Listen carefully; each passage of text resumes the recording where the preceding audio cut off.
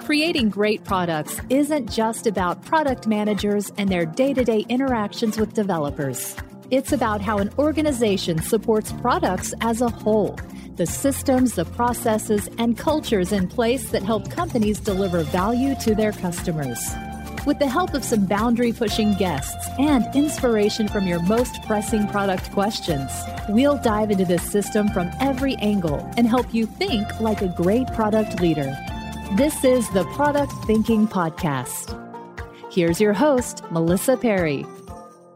Hey, listeners. This week on the Product Thinking Podcast, we're talking all about strategy. Over the last few years, I've been hunting around trying to find the best framework for creating product strategies, for deploying company strategies, and it's led me on a really wild journey. I get this question most often. How do I create a great product strategy? What does a strategy even look like? How can I get my leaders to create a strategy? Which makes you really think, what is everybody doing wrong when it comes to strategy? How did we get into this position where there's so much confusion about what that really is? So today, I wanted to invite my friend Barry O'Reilly onto the podcast to talk about all things strategy. Barry's been a friend of mine for the past few years, and he's the person I turn to when I try to figure out, am I on the right track with these frameworks for strategy? Am I explaining this correctly? And am I crazy for thinking this way? So he's a great person to learn from. Barry is a business advisor, entrepreneur, and author who has pioneered the intersection of business model innovation, product development, organizational design, and culture transformation. And he wrote 2 essential books if you are trying to understand strategy or be a leader in technology. He wrote Unlearn, Let Go of Past Success to Achieve Extraordinary Results, and The Lean Enterprise, How High-Performance Organizations Innovate at Scale. Those are 2 books I swear by and ones that I recommend to everybody I work with. So I'm excited for you to learn directly from Barry today and listen in on our conversation about strategy and why so many people get it wrong. Welcome, Barry. Thanks so much for being on the show. I'm delighted to be here. Yeah, it's always fun hanging out and debating ideas. So it's going to look forward to doing this. Yeah, and I think we talk about this topic that I want to get into today a lot, which is strategy. And I love your thoughts on strategy, and that's why I'm very excited to have you on the show.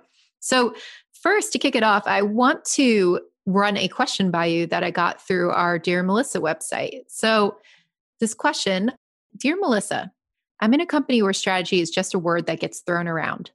Honestly, I don't even know what strategy means these days. Our CEO says that the strategy is our vision. The team thinks it's a list of features. There doesn't seem to be a clear path for us to achieve our goals. Heck, I'm not even sure we have goals. I'm confused. What is strategy and how do we do it well? And Barry, I think this is a question I get a lot, and you probably get a lot too, right? What is strategy? What is this concept of strategy? So I'm curious, how do you define strategy? Yeah, so definitely my favorite book that I've read on strategy is Good Strategy, Bad Strategy.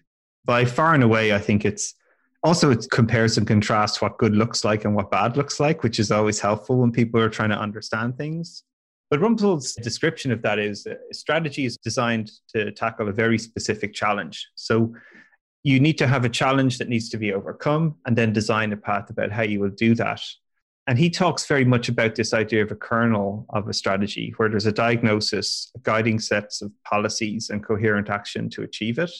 And I think the most important part of all of this is this diagnosis. Like, what is a problem that you can actually see either in your business or in the market that you can really diagnose well, and then figure out a set of steps that you can take that's unique to your business, its strengths, its differentiation points to sort of tackle it, and then take action to find out if it works or not by having good measures that tell you if the steps you're taking are working or not. Now, most people, I don't think, ever get to that stage. They just sort of talk about strategy as something that they're doing, but they don't put the rigor in place to actually diagnose a challenge, make choices about what they will do and won't do to get there, and then have good measures in place to sort of show them if it's working or not.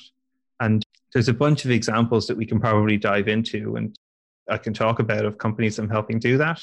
But I think that's sort of the fundamental part for me. Yeah, I agree. I love what you said too about, strategy is really tackling a challenge. And I think that goes back to how I first started learning about strategy as well through Toyota Kata. And then how do we really outline, what is our vision? What is the challenge we're trying to tackle? Is that problem? And then what do we do to get there? How do we run a series of small experiments to build our way up to tackling that challenge and overcoming it and reaching our goals? And you're right. I don't see a lot of people really approach strategy that way. And I think it's interesting. I see this common thread with a lot of companies that I work with. And I wonder if you see it too. I work with a ton of growth stage companies, right? They have been scaling really, really fast. And what happens is they start off, they find some product market fit, and then they build.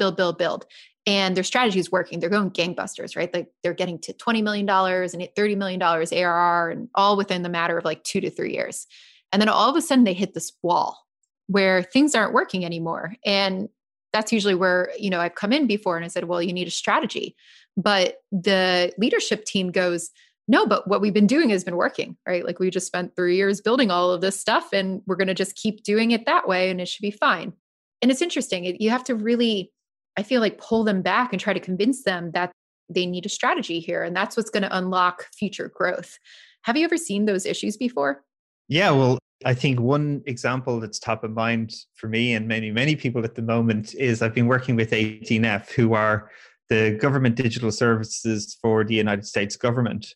And 18F have a really sort of interesting and colorful sort of history.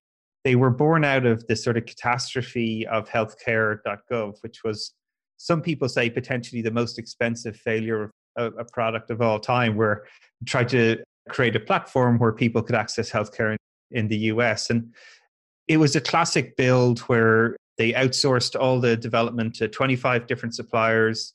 Everybody had a fixed roadmap that they were working on, all executing independently of one another, really all waiting for someone to say that they weren't going to deliver on time. Nobody did. Nobody blinked. The site launched and was an absolute catastrophic failure. And on the back of that, that sort of actually a strategy to even build software, which was big build, big roadmaps, fixed dates, on time, on budget, on scope, all output-based sort of supplier stuff. A small group of people who were working in technology companies left those companies and were commandeered by the CTO of the US government to actually start building and trying to get the site standing up. And this team took a very different development strategy, actually. They recognized the challenge was that they weren't shipping, that the site was falling. So the choice that they made is, instead of trying to fix everything, they were going to fix just small little components that were important to start shipping and releasing and getting some people, a very small group of people, actually onboarded onto the platform and getting things working end to end, right? So that's even just an example of a different development strategy. Rather than think big, build big roadmaps, they chose to actually think big about what they want to build, but start small and ship smaller increments to smaller sets of customers and then build out the product. Right? That's a good example of different choices, right? Strategy is choices. You can build big or you can ship small to smaller teams and grow, right? So they started from that. And 18F then literally became this sort of very unique culture inside government services, where you had this very small group of people who were almost agitators, innovators, going into these different departments in the government and sort of shaking things up, high energy, cross-functional teams, thinking about just showing different ways of working, and sort of roll forward 5 years and they're hitting this wall that you've sort of described. They've sort of been through most of the agencies. They've applied this sort of, get something started. But now agencies are saying, well, that's great that we're started, but we actually need long-term growth. We actually need to institute these capabilities into our company. We need to upskill our people. But if you're just sort of dropping in for a couple of weeks to help us get started, that's not the kind of business partnerships we need to have internally, right? So the thing that has made them successful to date is now becoming their Achilles heel, to your point. And that's a hard moment for many leaders to admit to, right? I think, to your point, when you see this in high growth stage startups, everybody's partying when the metrics are going the way that you want. If you have even metrics in place to tell you if what you're doing is working, it's just when you hit the plateaus or things start to go off a little bit, or it doesn't feel as vibrant and people are sort of looking around at each other. I think it takes great leadership to own that what you're doing is not working, or start asking yourself, how you're executing. Have you really made some deliberate choices and defined success measures to tell you if those choices are working?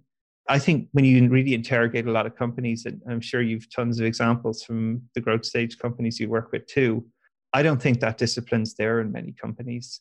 It's easy to ride the wave when things are growing. It hides the suboptimal. It hides the poor discipline that's in place. It hides that there actually is really a vision. It's just many companies often, I think, get lucky, good timing. They're just the right place at the right time, and your product explodes. But if you're not controlling that growth or aware of how it's happening, or we deliberately made those choices, I think people sort of get stuck. But what about yourself? Like, what are some of the signals that you see in that space? Yeah, I have seen a lot of companies in a similar position. I do agree. I feel like sometimes it starts with a little bit of luck, maybe a good single product strategy and a little bit of luck to get it going in the right direction. And then usually you just kind of tap it out, or you grew too big for what you can actually handle, right? You tackled one market, but you never thought about what's the next market? What's the next problem that we can actually solve? How do we expand from there? And I think it's really interesting, especially for companies that take VC money too, because they have, expectations that if you're at 20 million, you'll get to 150 within 3 years. But a lot of companies don't plan for that when they start off at 2 million or 0. So I think it's interesting. And I see this problem a lot where we're just not measuring success based on anything more than, we made a bunch of money last year. And one of the things that I've been doing over the last couple of years when I worked very closely with companies is diving in and looking at this data and trying to figure out, are we well balanced? Are we investing in the right product areas? Are we spending too much money? And also, who are we spending it on with companies as well? And you see a big thing too when companies don't have a very clear strategy for how they're going to reach things, that sometimes a lot of that money is coming from like one client. And it was like, okay, we're going to build this thing. We'll find one partner. And then they stay with that partner for years. And that partner or that company becomes, 90% of their revenue. And they start demanding more and more things. But there's no clear strategy about how do we take this product and how do we evolve it, that they start relying on that company and they just build whatever they want. And that doesn't necessarily mean that it goes for everybody, right? Like it doesn't necessarily mean it's going to work for everybody across the board. So that lack of vision, right? Like that lack of focus of, where do we go from here or what's next without thinking about that up front, it's really easy to get yourself into a situation where you just build and build and build for whoever's yelling the loudest. Yeah. So I think I see this a huge amount, right? And one of the examples I can pull a little bit from 18F as well, right? This is all good thing about working with government services is all the information is available to the US general public, right? You can even go and look at the Zoom meeting that we had as a leadership team because it's transparent public information. It's awesome, right? But I'll give you an example of one of the things that worked for them. And then it is a question of a choice they have to make now. So when you're working in government services, there's a huge value put on understanding the domain, right? So if you're working with immigration or judiciary, or these people have spent 20, 30 years in a very complex domain. So they value people that understand the domain, that can ramp up quickly and sort of get to the heart of some of these challenging issues. So one of the strategies that 18F developed was that they would have this notion of portfolios where they were very specific people with great expertise in a specific domain that could work really well, right? So when a judiciary called, there was people who had great expertise in that domain and they could ramp up quickly and deliver, right? Now, at some point, you have a certain amount of people in your company and you can only have a certain amount of domain experts, which also limits the amount of companies or agencies that you could potentially work with, like customers that you could have. Right, so you're trading off here. Again, this is a classic. I'm trading off what type of customers are going to help us grow our business? Do we invest in vertical domains, or do we have horizontal flexibility in how we can just go into? This is strategy, making a choice about why you might go with domain expertise versus why you would have more flexible people, because you can offer different services to a broader set of customers, or really specific customer services to a very smaller market. That is a strategy, right? And you have to make a choice, because one choice is going to upset other people. These are the signals that I think how you start knowing you have a good strategy. And then when you make this choice, you have to define outcomes to say, is this choice working as we expect? So if we go narrow, will we see a 50% increase in business with the Digestery service, as an example, at the cost of sacrificing other customers, because we're not going to be able to work with aviation, or you pick a different, right? Because you're trading off. You're saying we will do this and not that. But we have to know the choice we make is growing our business, giving us the opportunities we want, and regularly having a practice in place where you're reviewing those outcomes. I recommend every month that you're saying, right, we think making this choice will grow our business by 50% in the next 6 months, right? We better check that every month. And I don't think that discipline is really there in many companies. It's very anecdotal, haphazard, opportunistic, as you've described. And I think, again, this is the sort of why I love the sort of Good Strategy, Bad Strategy book. It's the diagnosis. Like when you're sick, a great diagnosis means that you'll come up with a great way to solve the problem, and you have to be specific about that problem. 18F recognized that deep domain expertise was a diagnosis that they made, that they needed to differentiate themselves from. It's a competitive marketplace for, offering services to the government. What's going to differentiate you? What's the skills you have that think that you can win in that space as opposed to your competitors? And I think that's when you start to correlate these sort of choices based on your strength, your positioning, your insight, that your ability to execute. That's how you win. But you have to have the sort of mechanisms in place. Yeah. One of the things that just stood out to me that while you were talking, right, is that in order to make those choices, you also have to say no to things, is what you're alluding to, right? So sometimes you're going to have to say, no, we're going to forego money over here, which might be easier to get for our long-term strategy. It's got to be a hard decision, right? Like, how do you make that decision easier? Where do you see people struggle with that? Well, this is why I think good strategy means you're saying no. Because if you're not saying no, there is no strategy. And that's another signal, right? Like if every customer that comes to your business you're saying yes to, you do not have a strategy. I'm sorry. It's the biggest lie in the world. I've learned this both in my own business and businesses that I work with, right? Like if you're not very specific about who you think the future of your company is, who are the customers that are going to help you grow in the way that you want to grow, you've no hope. You're just going to take everybody. Or what happens is the example that you just described earlier, where companies get trapped or wedded to like one or two big customers who then basically end up owning them, owning their roadmap, because we've got to keep Globocorp happy. 70% of our revenue comes through that. So our strategy is keep Globocorp happy. It's not to own your product roadmap. It's just to be an outsourcing department for some of these massive organizations, right? And I think that's where you've got to own where you want to go and recognize, that you're going to have to say no to customers to actually grow the business that you want to grow. And I think so many people are afraid of that. They're afraid to commit to saying no, that no, you're not the right customer, and I empathize because I've been in that position in my own business, right? Like company comes along that they're offering this sort of, can you do this sort of work with us? It might be financially very exciting, but I know they're not aligned to my values. I know that I want to experiment, to test, that things we're going to try are not going to work, but they want guaranteed results and everything delivered on time on a specific 3-year sort of roadmap. That's not my customer. Sorry, goodbye. I don't care how much money you're going to wave at me. You're not going to help me grow my business the way I want. And it's taken me time to have confidence to say that to people, but that's what good product vision, business vision is about. Like, here's where we're trying to go.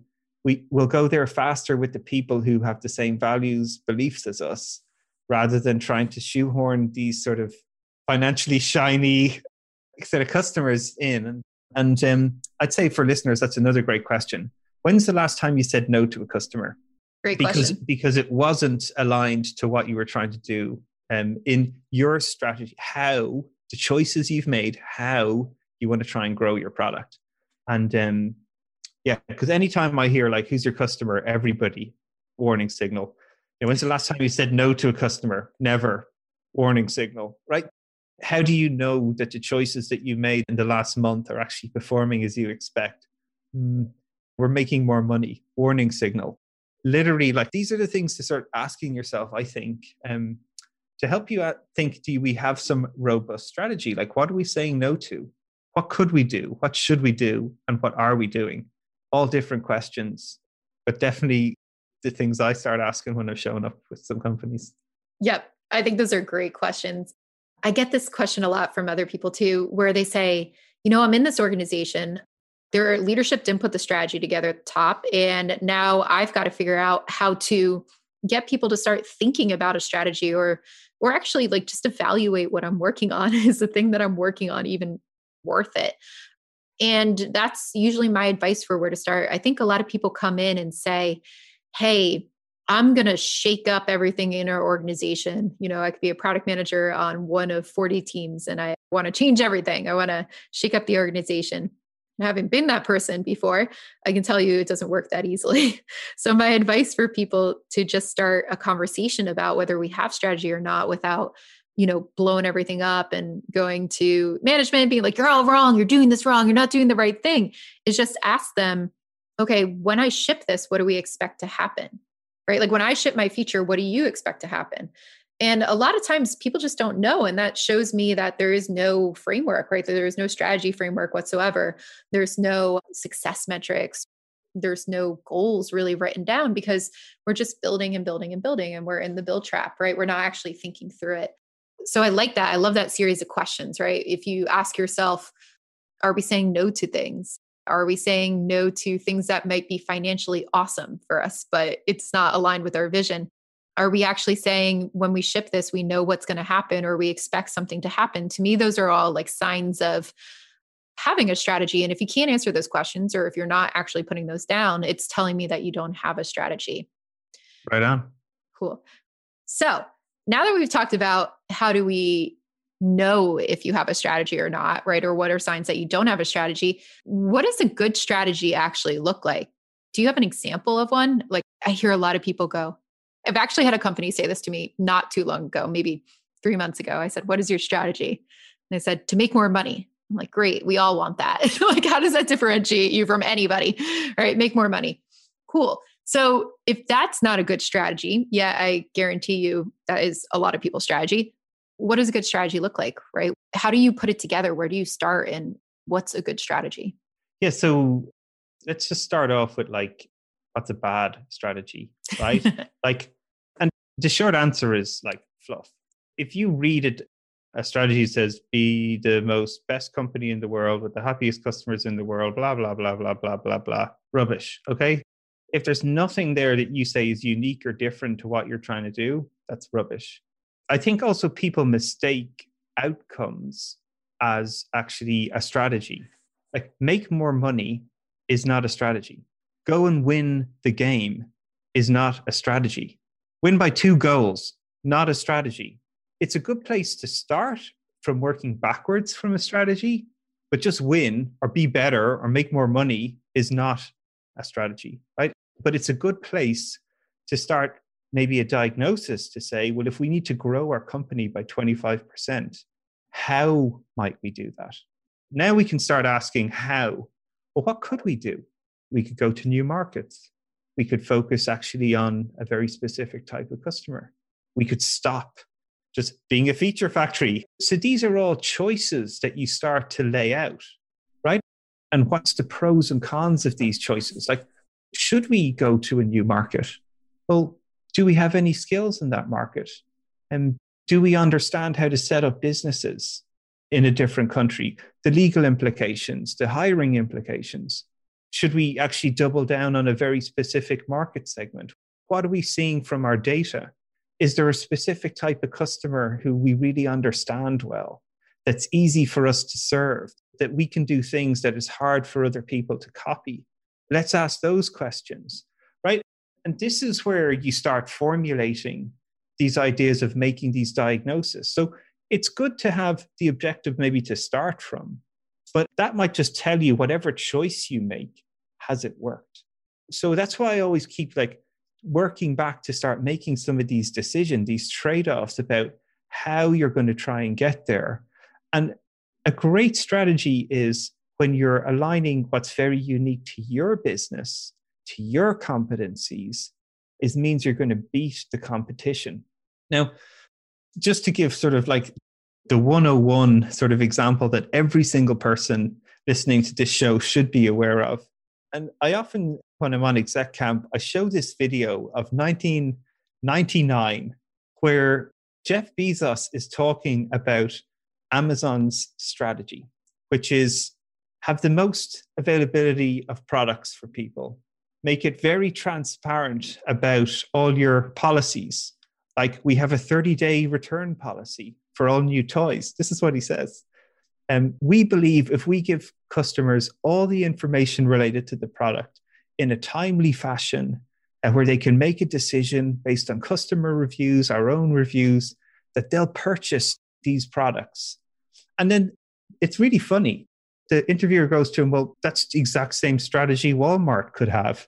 And his reply is, that's correct, because it's the best strategy, right? And this is sort of the fun part, because there's the formulation of strategy, like making these things that are going to be unique to you.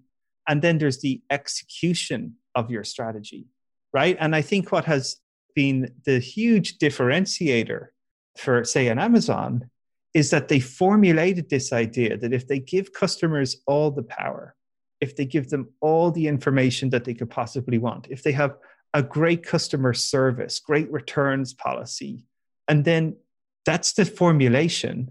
And then their execution of that strategy has also been absolutely excellent. That's why they're winning. And a simple example for us that happened quite recently, we bought a new monitor during the COVID fun times. And we thought, well, instead of buying it on Amazon, why don't we just buy it directly from Hewlett Packard? Because surely if we buy it directly from them, not only will we get a better price, we're going direct to the manufacturer. And straight away, probably about 30 days in, I think it's like 20 days in, the monitor starts flickering. And we're like, oh, well, this is a dud monitor. Okay, well, so let's just return it. Now, first of all, for all listeners out there, just go on to HP's website. That's an experience in itself. Right? But we're digging around, looking for this, who do we contact? How can we tell people that the product we just bought 12 days ago is broken? And so this is a myriad in itself where you've literally got to write a letter and they'll reply to you in 6 or 7 days.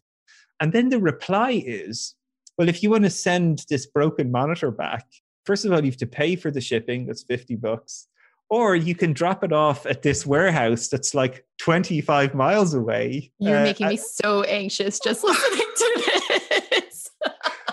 Right. But it's sort of you're laughing because, and me too, because this is the difference between a truly customer-centric strategy and an execution of that.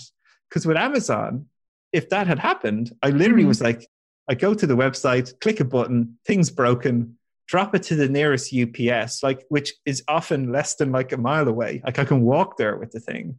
I can have my money back straight away. I can have a new thing shipped out to me, right? This is sort of the worlds of contrast that we're in.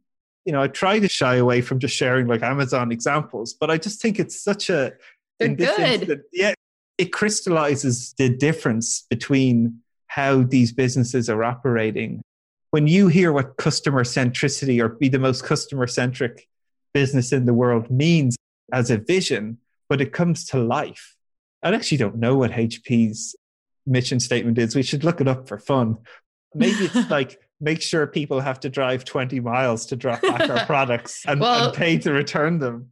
They are living their values if that's their mission statement, for sure. It would be very in line with their mission for what they're making you do. That's insane. And it's funny. Yeah, you're right. Like, I'm laughing because I would never want to buy from anybody who does that. And it seems like such a simple thing, right? Just free returns. Like, it seems like that should be table stakes. Yet a lot of people haven't caught up to Amazon yet. And right. And that's still why they win in so many cases.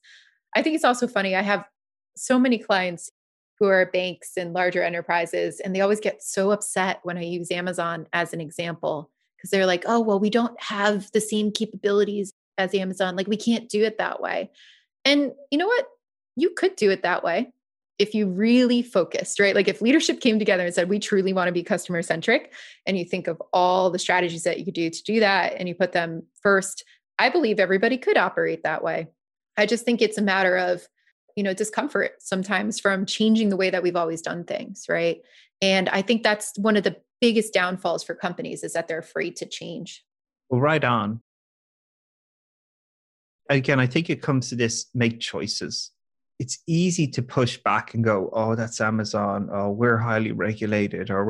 I can give you tons of examples of companies that I work with in highly regulated industries. 18F. 18F, right? Spot on, right? And this is a company of a couple of hundred people. They have finite resources, right? So they have to make choices about how to deploy those people. Where can they win versus going up against, because they don't want to compete on price. You can imagine the big consultancies just undercut, but that's not what they believe in. They want to build quality. You make choices. Maybe we stick with what our price is, but we're going to have very specific domain expertise in these 4 segments. Maybe we're going to offer a very specific service or program that nobody else can offer to help you be successful. It's choices. Amazon made the choice to have a 30-day return policy that they extended over time. And I think most people are just afraid to make choices. And when they make choices, they don't put the mechanisms in place to know if that is a good decision that's working or not, and back out the choice that they made. And this is why, these questions of like, what is the outcome we're aiming for? What could we do? What should we do? What will we do? We've picked what we are going to do. How will we know that decision is working well in 30 days, 60 days, 90 days? Let's write those things down. So then as you start to execute on that choice, the feedback mechanisms are in place to tell you, is it working or not? Is it growing us in the way we want it to? Is it simplifying the way we want to work? Is it getting us more focused on these customers? Just those basic sort of what I would call like hygiene factors in a way, they're just not in place for so many companies, or they don't know those behaviors, right? They just know, have an idea, build a 3-year plan, execute 3-year plan. Did we deliver on time? All right, now let's ask if anyone's using the thing. That is not going to help you iterate, understand what works and what doesn't. Good strategy will evolve. It's an hypothesis.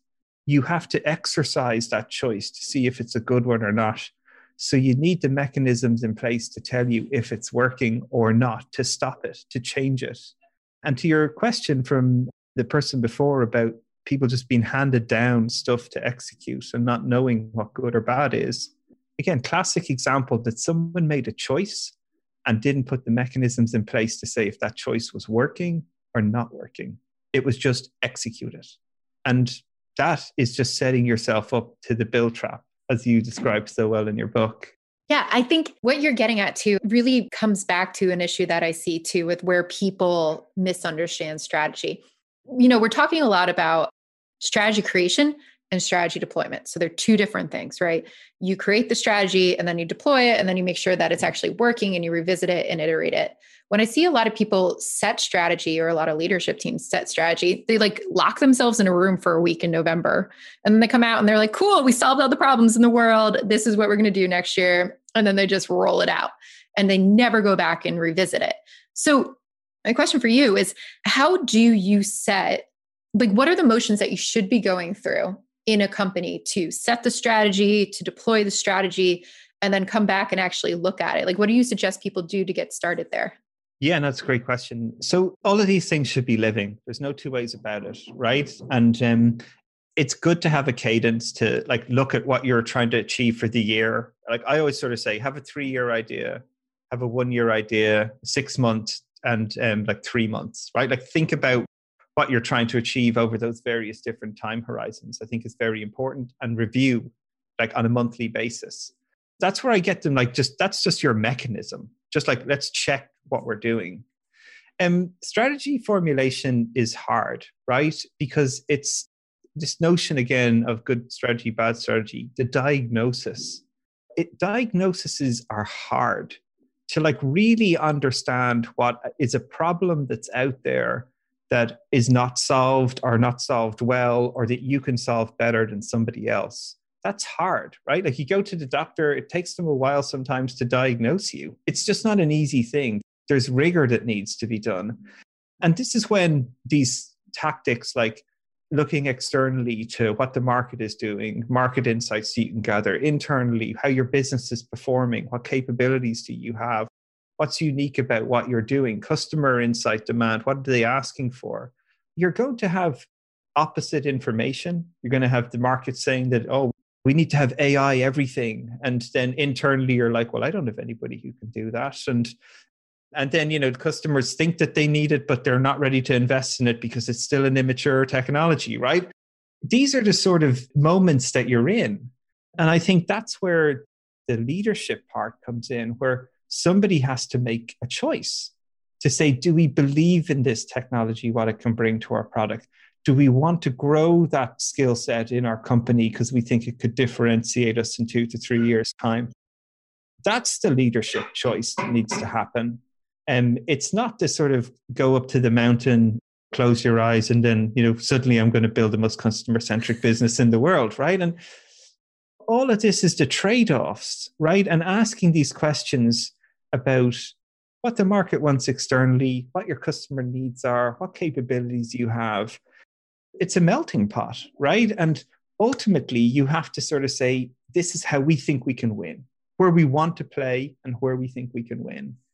And that's the choice you start making. And to the 18F example, at that time, they chose to go deep on portfolios because they thought they could win, right? And grow the business. And what were in place then were measures to say, is that working? Like, are they winning a certain percentage of deals that they would have lost previously? And are they actually seeing further retention or extension of contracts that they probably wouldn't have seen before? Are the teams actually more effective and happier when they're focused on a domain for a longer period of time? Like, those are the measures that are in place. And we're reviewing those like every month. Are we seeing the behaviors we thought we would see from choosing this approach? And if we're not, okay, what's our next best idea based on what we've learned? Let's take a different approach.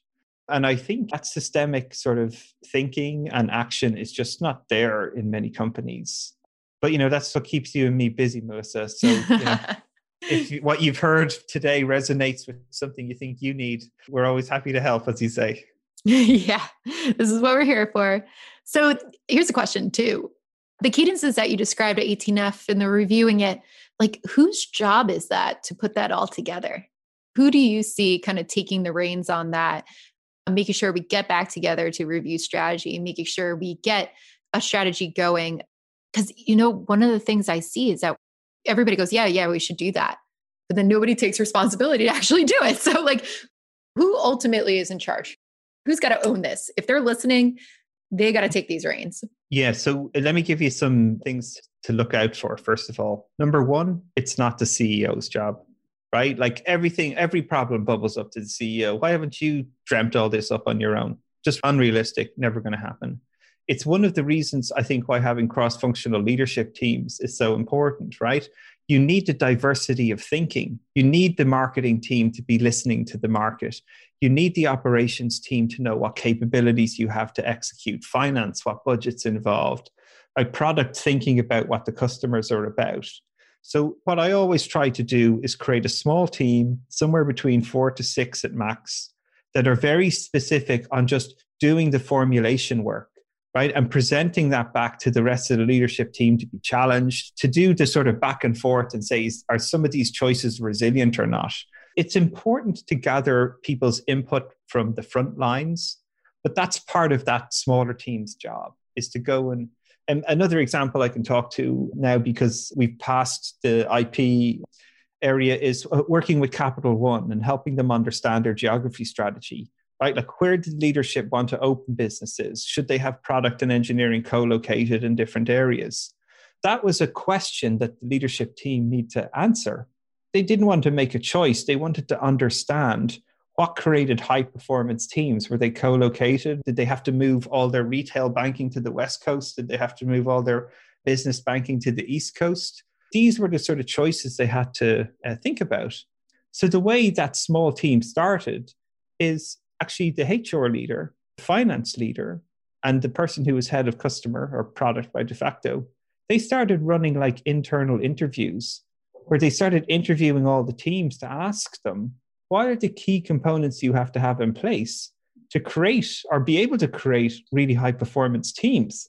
And the leadership team's notion was they were starting from the hypothesis that everyone had to be co-located.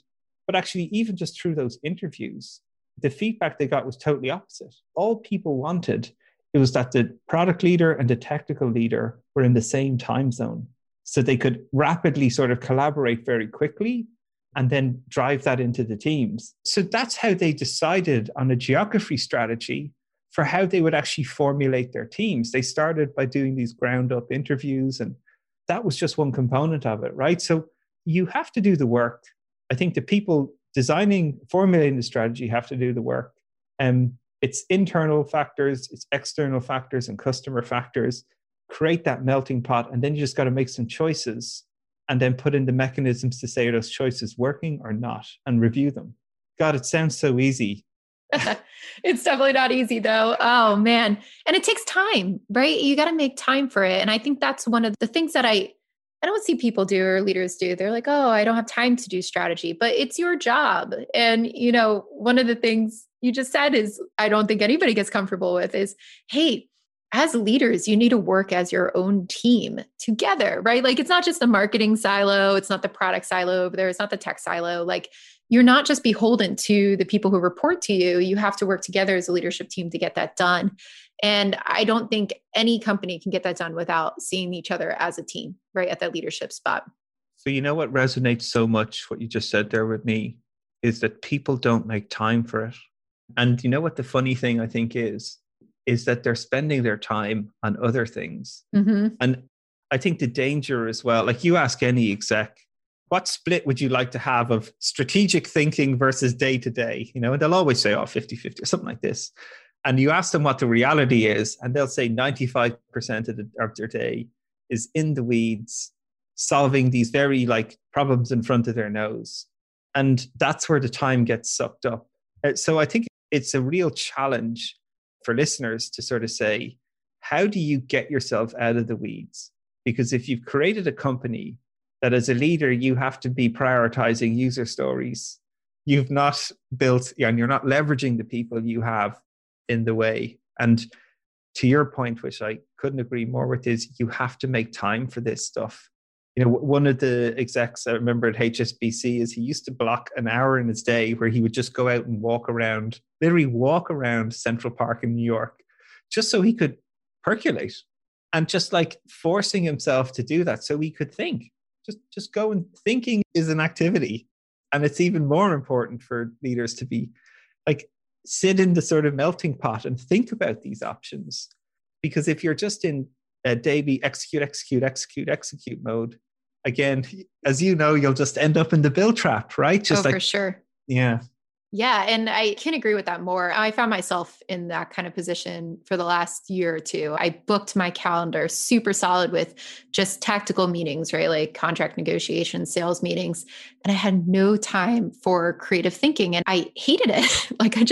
I hate it. And I don't think it's easy to make time for it. I hear it as one of the number one complaints from leaders, from product managers. I just don't have time for this. But that was something that I personally did very deliberately this year, as I said, I'm not going to have meetings 2 days a week. I'm not talking to anybody because I want to write. I want to create more things. I want to strategically think about Product Institute and CPO Accelerator and figure out what I want to do with them. I want to create better classes. I want to, teach my students better. And you have to make time for that. You have to make time for that. So I just rearranged my entire calendar and I said, okay, Fridays, I'm not talking to anybody. And I started to think about it. And, in the past, when I was working as a product manager, that was the only way I could get things done as well. I remember my boss telling me this. We had this kind of conversation, and his name was Chris. And I was getting so frustrated over this UX design that I was trying to do, and I could not get it right. And he asked me, we had a one-on-one. He was like, how's it going? I was like, I'm so frustrated. I've been looking at this thing for 10 hours. I can't figure it out. And he's like, go home. I was like, what do you mean go home? It's like 1:00 in the afternoon. He's like, go home. Awesome. And he's like, get out, go walk, go do something. He's like, you're just killing yourself. And he's like, product management is a creative atmosphere. It's a creative skill, and especially design. And you need to go give yourself a brain break and it will come to you. And I did. I went home, I binge watched TV, I took a walk, I ate, I exercised, I did things, I came back the next day and I fixed it. I did exactly what it needed to do. And he was so right about that. And I feel like I lose sight of that. And I see other people lose sight of that all the time. And when I started making space as like a regular product manager, I would put like dummy meetings on my calendar just to block it, right? Like I was like, oh, this is a meeting with the CEO, and the CEO like sat behind me and everybody could see we're not meeting. But like, I just like protected that space and I did whatever I had to. And I felt like that was the times I was most successful. Those were the times I could actually be more strategic. And I think you have to ruthlessly just block those things. But that's what I found worked for me. What do you do to make sure you're keeping space for being strategic, making sure that you're reflecting on it? Like what types of things do you do? Yeah, well, and I also subtly, I think what you're also saying in here is saying no to things, right? Yes. And, one of our other great friends, Teresa Torres, inspired me a few years ago, and she wrote this blog about what I'm saying no to. And that was another great sort of forcing function for me to sort of start thinking about that too as well. And, one of the things I do, and I have this notion of a personal board of directors where people inspire me or I just value their opinion. I just sort of share them, what I'm working on or my strategy. And you're someone who is in that sort of circle for me, right? And, so I share this like letter that I sort of write to myself of, things I tried last year, what worked, what didn't, where I'm spending my time, what I want to do less of, more of. And, like I've learned over time the things that I enjoy and give me energy. And I think you and I have talked about this mythical sort of energy metric, like how much energy do I get from doing this activity, which I think is a really great sort of sensing mechanism. And for me, again, I've learned that what I enjoy the most is working with leadership teams as they try to find new ways to grow their business, products, ways of working. Love that. Love doing programs where we're building new products. Love doing advisory work on startups, and don't love doing actual public workshops. I find they don't give me a massive energy, right? And I've definitely found speaking during this pandemic, like doing talks virtually. I love doing them in person because there's a rapport, there's energy, but it's also like not how I plan to grow my business through speaking. That's not what I'm going to do, right? So I say no to things all the time. Like people ask, hey, we come to speak at this event. I'm like, no, sorry, that's not what I'm focused on right now. And, people sometimes are shocked when they say, hey, will you come on this webinar? Or will you be on this show or whatever? And I say no. And they're like, why? This is free marketing, Barry. And I'm like, well, no, it's time, and where I'm investing my time is in doing this consulting work or running these programs. And that's my strategy for how I want to not only grow my business, but enjoy my business. And it's not that I don't like the people or I don't want to do the opportunity. It's very humbling to be invited sometimes to things, but it's just not the path I'm going. And that's saying no. I try to be open with people about that. I try to write a letter similar to Teresa wrote about it. But again, that's the choices we have to make. And it's giving me more energy. I'm more excited and thrown into the work I do. And I have more time to go just, as you say, this creative pursuit that we have of entrepreneurism and product thinking is you need time to just think about stuff. It's not all just execution, and it's taken me sort of 5 years to figure that out, and I still have loads more to figure out, but that's currently where my head is at with all of this. So yeah, I love that concept of, having a personal board of directors, really holding yourself accountable to these metrics, saying no. Works for a strategy for a company. It works for a strategy for yourself. I think companies need to find energy the same way that we need to find energy as people, right? And their energy might be making more money or growing or something like that, but it's those metrics that you hold yourself accountable to and those outcomes that you want to reach. So for us, right, our outcomes are, I get excited about the work I do every day. And for companies, those outcomes could be, making more money or hitting different goals or reaching more people, whatever they want to make it. So I think the key lessons there that I'm hearing from you is really figure out what your strategy should be. And that strategy should be something that's defined and not just generic. It's something that you can say no to. It's not, you're just saying yes to everything. Making sure that everybody understands it, taking the time to put that together, and then really figuring out what those success metrics are, going back and seeing if we hit them. And if not, figure out what we got to do next and really, really find out what is our right path. So if anyone's interested, I recently just did a live stream with Gibson Biddle, who used to run product for Netflix, where we sort of did this much like you and I are doing right now, sort of in the open. So if you want to see what that looks like, check it out on my YouTube channel. But awesome, as ever, speaking with you today, Melissa. Always so much fun. I always leave with so much energy. So thank you very much for inviting me to share some stories with you and your audience. It's awesome. Thanks for being on the show, Barry. I really appreciate it.